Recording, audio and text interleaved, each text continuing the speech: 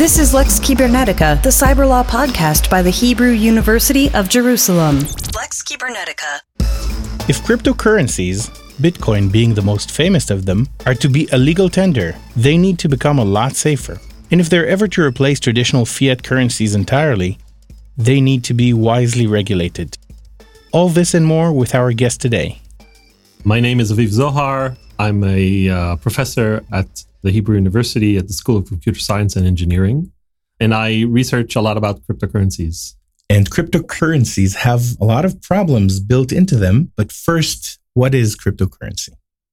Okay, so that's kind of a tough question, but maybe the first cryptocurrency that appeared was Bitcoin. The term is usually used to describe currencies that are based on a blockchain. And what is a blockchain? A blockchain is basically a record that is shared between many computers. This is used in cryptocurrencies to keep track of the balances, where all the money is. So what a bank would have on its computers, Bitcoin has decentralized, shared between as many people as are interested in having a copy of that. And that promises that no one entity can make unauthorized changes. Yeah, that is the first step in guaranteeing that. There are other requirements. So for example, if we have a record of all transactions everywhere and I want to send you money, I need to make a change in the records of everyone else. So I have to convince basically everyone that I'm allowed to move this money or to change the specific record that writes that I myself have, let's say, a Bitcoin somewhere out there. And I want to transfer ownership to you. Transferring ownership means basically that I transfer the permission to change the record later. So you will have it. And the difficult part is that I want to convince all of the other machines. And we're not going to want to allow some of the machines to get convinced by this transfer and some others to think that the transfer maybe went to someone else. Because that would be me using my money to redirect it to two different places. What is called double spending. Yeah, and this is exactly called the double spending problem. It's the first problem that you encounter when you try to create this digital currency that doesn't have a single record, a single authoritarian record, but rather relies on this large network of peers to manage its records. And this whole thing is based on the fact that people don't need to trust that one central authority because they trust the code and the encryption. Right. So if we had just a single source of the records, right, a single maintainer of records, they could basically do whatever they wanted with. Yeah, like with one money. Day your bank says, oh, you don't have $100,000, you just have 50. And you'd have to prove that they changed it unauthorized for no good reason. Right. And there's no way you can prove it because they have all the data. They've always had all the data. Or they can say, you have $100,000. But we don't want you to transfer it to Ido, for example, or to some other entity that we're not interested in, or we want you to pay us very large fees every time you transfer. They can do a lot of these things. And so Bitcoin was basically created to break up this central node, that central source of control, and distribute the power or the ability to transfer money between all these other nodes. But this encountered problems as Bitcoin grew. Yeah, so maybe even the first problem before Bitcoin shows up, why was Bitcoin so special? The reason is basically that everybody can join Bitcoin's network. And so we have something called a Sybil attack that's possible. Sybil is basically a character from Facebook that had split personalities. You can basically create a lot of personas on the internet, pretend to be many computers, and then you can try and convince the network by being, by sheer numbers, that money went here or the money went there. Because basically, any change that you want to do to the records, you have to get consensus. What does that mean? Consensus basically means, maybe the term itself means everybody needs to agree on the records, but in computer science, the meaning is somewhat stronger. We usually use a term called Byzantine consensus, which basically means that even if some of the machines are behaving really badly and are trying to confuse everyone else, then we are sure that everybody who's well-behaved agrees on the exact same data. So this has to be kind of a robust property of the system because some of the computers on the Bitcoin network might belong to attackers who are trying to steal money or divert money or do all sorts of bad things. We often hear about cryptocurrencies being hacked and stolen. How is that done? There are a lot of ways to steal cryptocurrencies, unfortunately. They've taught us a lot about, or maybe reminded us a lot about how computers are unsecure. So our transactions are actually protected by digital signatures. The most basic way to steal your currency, right, your cryptocurrency, is if I hack your computer and I get your secret keys, which basically allows me to sign messages in your name and then sign transactions. Right, exactly. Sign transactions, request transfers to my accounts, and give the proper signature because I stole your secret keys, which allow you to produce that signature. That is possibly the most common way to do this. Sometimes I need to hack your computer to guess your secret keys. There are cases where people have been actually guessing secret keys in some sense, right? Your computer is supposed to randomly generate them. Sometimes there are bugs and the randomization isn't as strong as you'd like, right? Instead of picking, out of 2 to the 256 options, you pick, maybe one of the 100 numbers. It's very easy to guess. You just go over each one of them and try that as a signature. What you call a brute force attack. Yes. So if the randomization is really poor, a brute force attack can work. And this has happened in the past. I think due to Bitcoin, there were even some problems. Some random number generators that were typically used on cell phones, I think, were discovered because people could actually steal money. And then there's the 51% attack. Right. And the 51% attack, basically Bitcoin needs some way of saying the good guys outnumber the bad guys. The way Bitcoin measures it, if we can't count people, because you can create many false identities, is to measure the amount of computational power that you pour into the protocol. If you pour a lot of computational power into the protocol, you get to vote, in some sense, more times than others. And Bitcoin guarantees to keep functioning only if the good guys have 51% of the computational power or more. And if they don't, you can launch a 51% attack, which basically says I'm voting and trying to confuse the system with my majority of the computational power. And then you could transfer all of other people's money into your account or change transactions. No, that actually you will not be able to do. If I want to move money from some account to another one, I need to show a signature showing that I am the owner of that account. And even someone with 51% of the mining power can't do that. But a 51% miner can basically decide not to transfer any transactions at all, right? It's kind of like a very massive terrorist event, right, in the Bitcoin network. Imagine, for example, freezing all payments for a few hours or a few days, not being able to pay anyone. We had a scenario in Israel, I think a year or two ago, maybe more, where credit cards malfunctioned for a few hours. People were at the grocery stores, at supermarkets, buying stuff, standing in line, and they couldn't pay because they didn't have enough cash on them. And they ended up leaving shopping carts full of groceries in the aisles and just walking away from supermarkets. So if you think about this in a larger scale, what happens when we can't pay, when we can't receive our salaries, we can't buy food? Right? There's no accounting anymore. And economic collapse is a very big deal.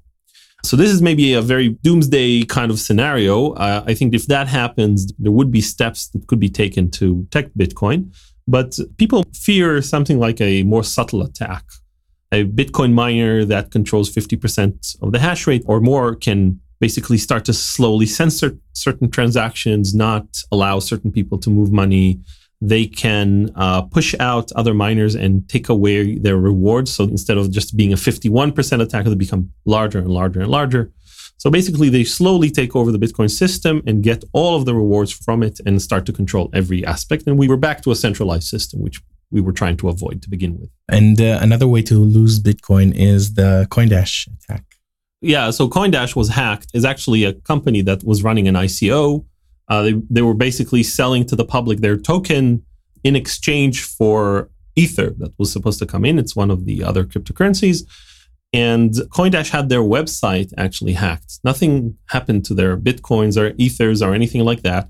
Just on the night of the ICO, and the attacker changed the address that money was supposed to be sent to. And people logged into their website wanting to participate in the ICO and directed their money to the attacker. So this just goes to show that... How much money did he get? Oh, I think he lost, I think it was around $7 million worth of Ether. The really surprising thing is that they now actually got most of the money back from the attacker. We don't know exactly how or why. The people in CoinDash are not really talking about this, but I guess they somehow managed to track or locate him and convince him to send some of the money back.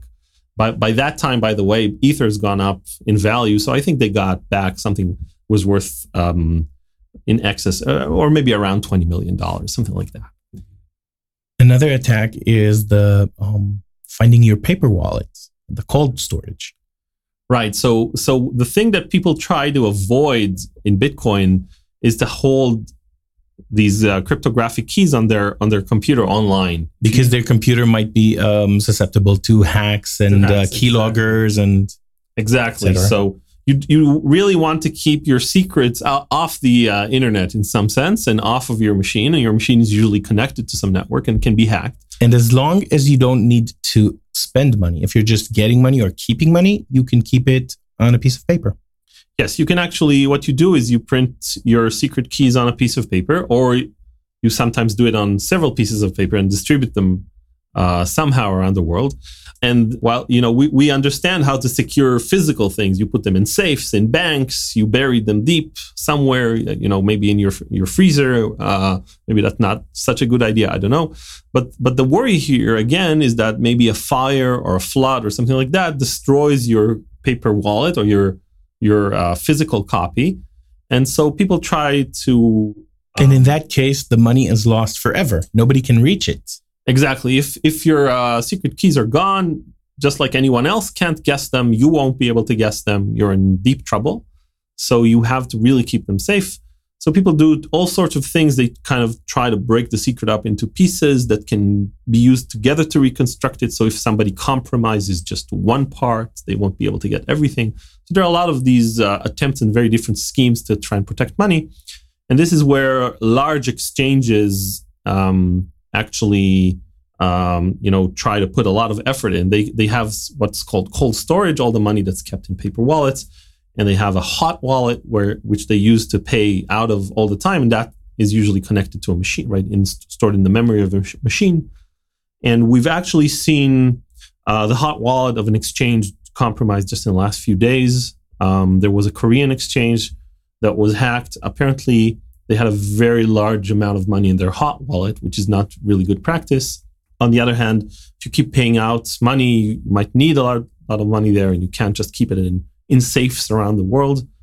So it's a real problem how to secure information. It happens to touch upon Bitcoin and cryptocurrencies because this specific piece of information is very valuable. And another problem is, as you said, exchanges that, in a sense, if Bitcoin allows you to keep your money, to do whatever you want with it and have nobody else limit your transactions or control them in any way, people keep money in exchanges. People keep cryptocurrency in exchanges, and the exchanges are susceptible to hacks, to inside jobs. They could even lose the code themselves. Yes, of course. So this is the real dilemma of people who are trying to secure Bitcoins. Should I keep it on my own machine? Maybe I don't know how to secure it well enough. Maybe I can't take enough provisions. On the other hand, they imagine that an exchange would be much more secure because they hold a lot of money. So on the one hand, it's much more secure. On the other hand, there's a bigger reward to break it. So many more hackers would try. But we know now that if somebody into a bank and steals the money is insured. In a sense, it's not your physical notes. It's the bank's responsibility to take care of your money. You just have an account, like a number there. But is it the same regulatory speaking? If an exchange loses your money, does it have to pay you back? So in the past, exchanges have sometimes just said, we lost the money, we can't give it back. There's no way, we were bankrupt. For banks, actually, this is the same case. It's not really true that banks can always cover your debt. Sometimes they crash and fall and you're left with nothing. So in the US, for example, accounts are insured by the federal government, FDIC insured accounts, guaranteed that some of the money at least would be returned by the government. But if the entire system collapses for some reason, right, the entire economic system, I don't know if even the government would be able to do that or if that would be meaningful at all. But in Bitcoin, it's harder because there's nobody who would print money. There's no government, nobody to insure. Maybe you could insure your Bitcoins with an insurance company, but I don't know if you want to do that. Maybe the insurance costs would be really high because they're easier to steal, or we've seen a lot of theft in the past. So one example of an exchange that did not give money back is the famous Mt. Gox example. It was at the time the largest exchange in holding Bitcoins in the world. A lot of people were holding, I think, even millions of dollars there per person sometimes. And one day, it turns out that the money was stolen out of there. The exchange is not able to pay out all withdrawals. And that event was a very crucial turning point for people in Bitcoin, in the Bitcoin community. It actually caused people to request more transparency from exchanges, show us proofs that you have our money, and so on and so forth. This is still an issue that we're wrestling with in other areas and other exchanges. So let's speak about regulation in Israel. Recently, the Israeli state comptroller said that ministers should not hold cryptocurrencies because of conflict of interests. Yeah, that sounds kind of strange to me, right? This reminds me of days where you weren't allowed to hold a US dollar account in Israel. These days have long gone. A prime minister was toppled because of this. Prime minister, resigned because of his wife's account in US dollars. I'm talking about Yitzhak Rabin. Yes, Yitzhak Rabin. And sure, so a conflict of interest could be there. I suppose if you hold Bitcoins, I'm not sure what you do. You promote Bitcoin, regulate it, or unregulate it, or unregulated, which is funny because you also, as a minister, control money and bonds and anything. Like you have a car, you can't make rules about cars. Exactly, and the effect of Israeli ministers on the value of Bitcoin, which is a global cryptocurrency, is going to be very minor. I mean, even if they completely deregulate everything or completely regulate, I don't think it'll change the needle. It'll move the needle even one way or the other. And what regulation do the Israeli authorities put on Bitcoin and cryptocurrencies? So the area is still very unregulated, which is kind of bad. It means that everybody's unsure of what they're supposed to do. I think the first branch of government, maybe, or authority to react was the Revenue Service, basically stating that Bitcoin is not for some reason a currency. It should be treated as an asset, which means quite peculiarly that every time you sell it, you have to pay capital gains tax. You have a tax event every time you exchange Bitcoins for something. So you can't use it for daily transactions. You can't pay with it.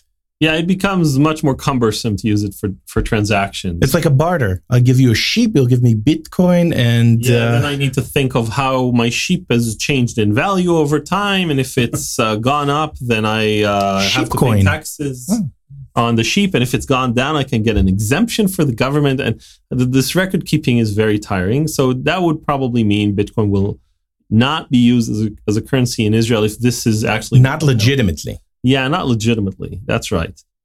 So on the other hand, we have a different branch of government basically saying Bitcoin is not an asset class. It's a currency, and we should treat it as a currency.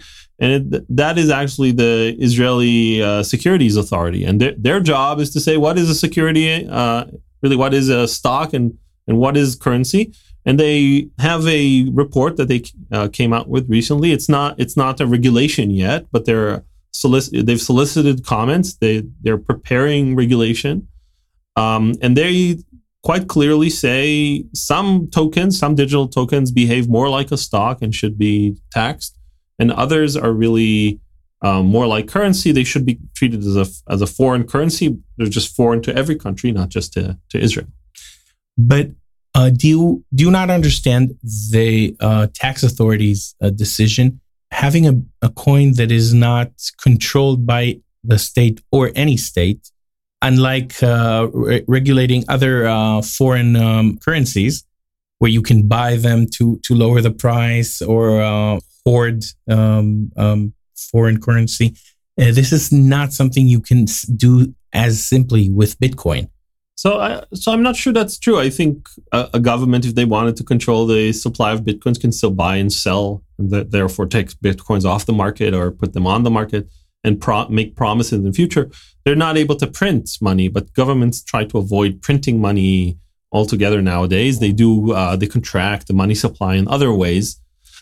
But as opposed to money, as opposed to other currencies, Bitcoin is something that even the transactions of are not regulated. If you get a large sum of money locally or internationally into your bank account, so your bank will report it to the money laundering authority, which will investigate you. On the other hand, Bitcoin, you can transfer it to an account that is not connected to you because accounts don't have names and you don't have to show any ID to open an account.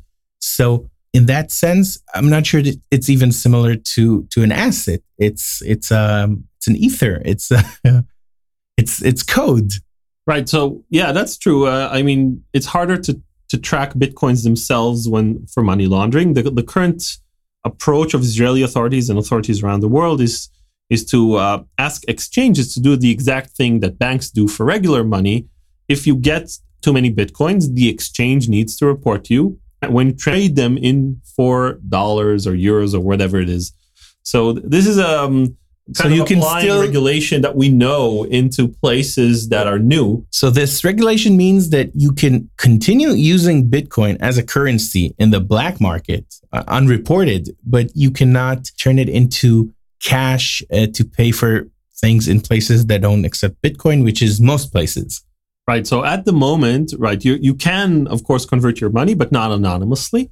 And exactly, this regulation works as long as Bitcoin is not successful. I mean, if Bitcoin is ever successful, in the sense that you can pay with it everywhere, Israeli authorities, and not just them, the American ones as well, and Europeans, lose complete control of or a way of monitoring of where the money is gone. Right? They have no knowledge. Is that a good thing? Because a part of what sells Bitcoin, the idea, is that you don't have a government or some authority that artificially controls the exchange rates. And isn't that a good idea in an ideal world? I would say first that the anonymity of cryptocurrencies is still very important, right? We want it in regular money as well. It's called, economists would call it fungibility. And we can't tell two coins apart from one another, basically. Think about what would happen if your employer could track what you do with your salary, right? Where you use it, how much do you save, do you spend it? We don't want our privacy violated by anyone. So Bitcoin just doesn't know who's allowed and who's not allowed to look at our transactions. So it just tries to hide them from everyone. So it doesn't do a very good job, right? Yeah, but what you're saying, I'll just explain that. If I pay you, if I give you Bitcoin, I know your address, your account's address, your wallet address.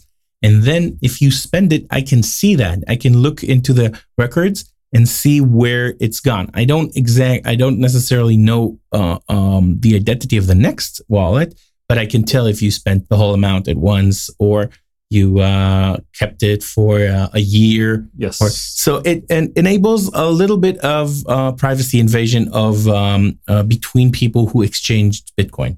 Right. And other cryptocurrencies have done better and kept more anonymity. So you know that money has been deposited into my account, but you never know when it was actually paid out to someone else, and you don't know how much and to whom. Bitcoin is still has some linkability of transactions because we can see all the changes on this shared ledger, which is the basis for it being decentralized. Right. So there needed to be a record. We just didn't hide information on there well enough, I suppose. Bitcoin was the first version. Other cryptocurrencies that followed started to do better. So in that sense, the government is going to lose even more ability to track money as if Bitcoin is replaced by a cryptocurrency that's more private. So this is a problem. On the other hand, the very same technology that is now used for extra privacy, this is something sometimes called zero knowledge proofs, as it's one of the technologies used to give more privacy in cryptocurrencies, can actually be used to better regulate them as well. Although this would require a lot of cooperation from government into deciding what this regulation should be. And as we know, governments want more control of money and the way it's spent. Governments are reducing the amount of cash. In Israel, the government is limiting the maximum amount of cash you can use in one transaction. If you have a transaction that's bigger than 50,000 shekels, I think. Yeah, I think even they're limited 10,000 are being changed nowadays. So yes. You cannot buy something that costs more than 10,000 shekels with cash. You have to use a check or a money transfer or anything that is more traceable by authorities.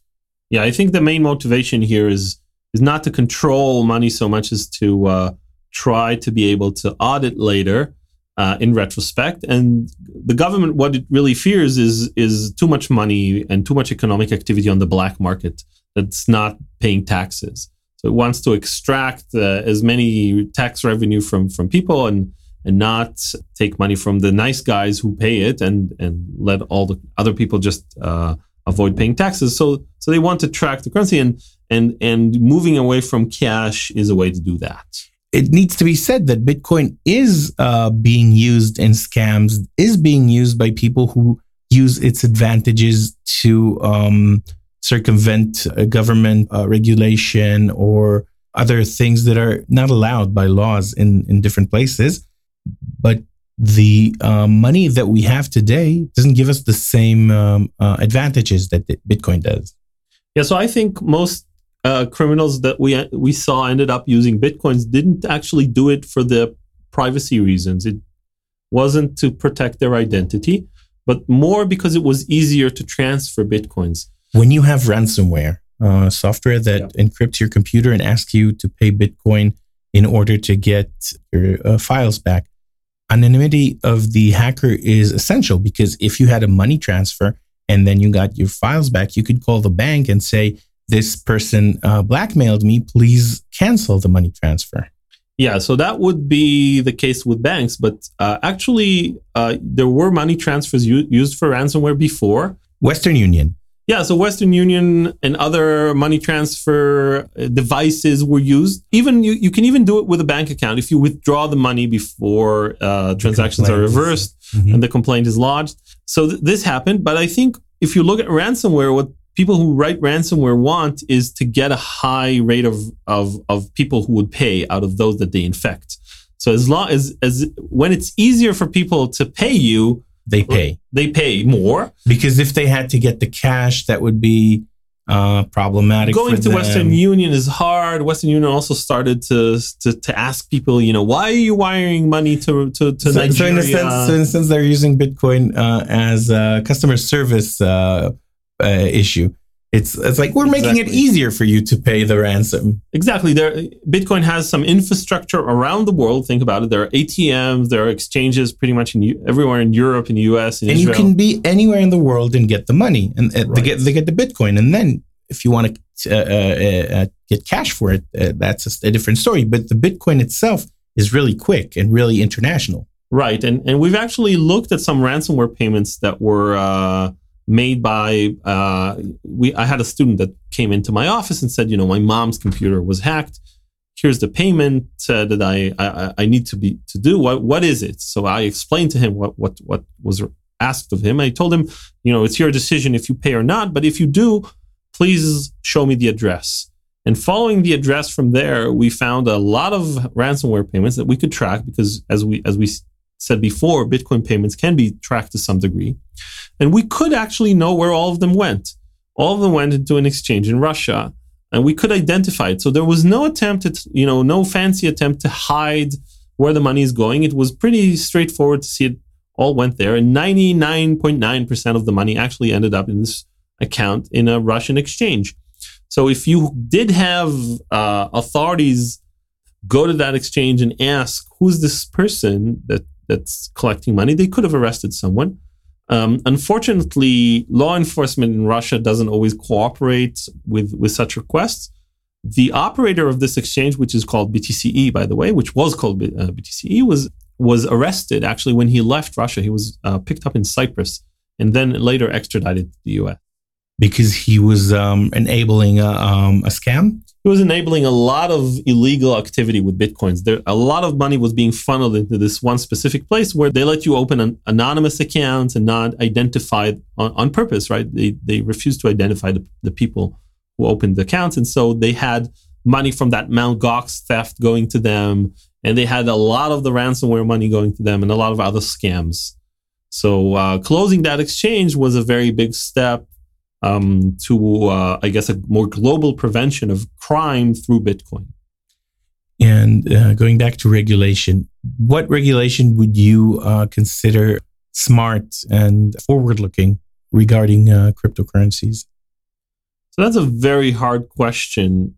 Cryptocurrencies in their current form, I think I've argued, if they succeed, then they would be very hard to regulate. They would be nearly anonymous. There's no way to control who gets them and where they do. They live on the internet, so they don't kind of stop at the border to get. You don't get to ask questions when they cross your border. So one of the things you could do is you could try and integrate this technology of zero knowledge proofs into cryptocurrencies. So basically, it would allow you to create a proof and say, I have money. I don't reveal which money it is. I keep my privacy. But it did not come from one of these bad sources, or it did not go to one of these illicit sources that I'm not supposed to send money. Like I did not pay terrorists in Iran. I did pay to people on this whitelist without revealing who.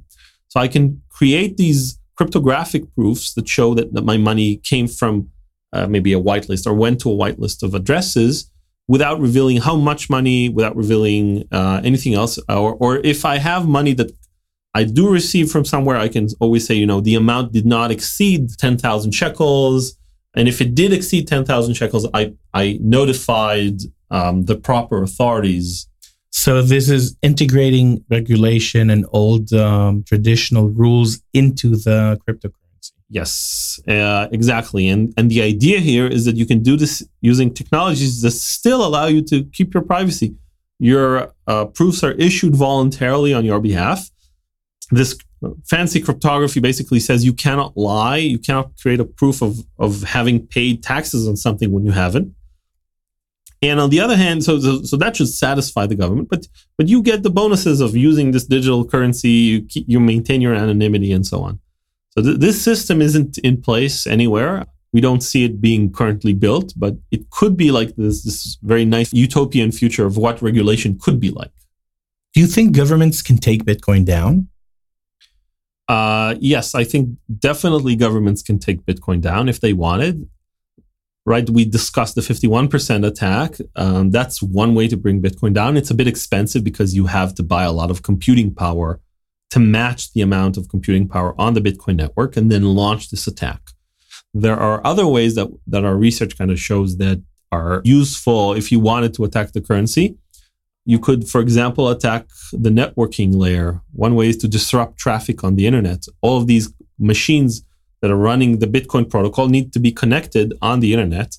If you start to break them up into components that are disconnected, basically like clusters of computers, then each individual cluster of computers that's only talking to other members in the same cluster is unable to confirm transactions that are going on elsewhere. So there's a big mess in the system.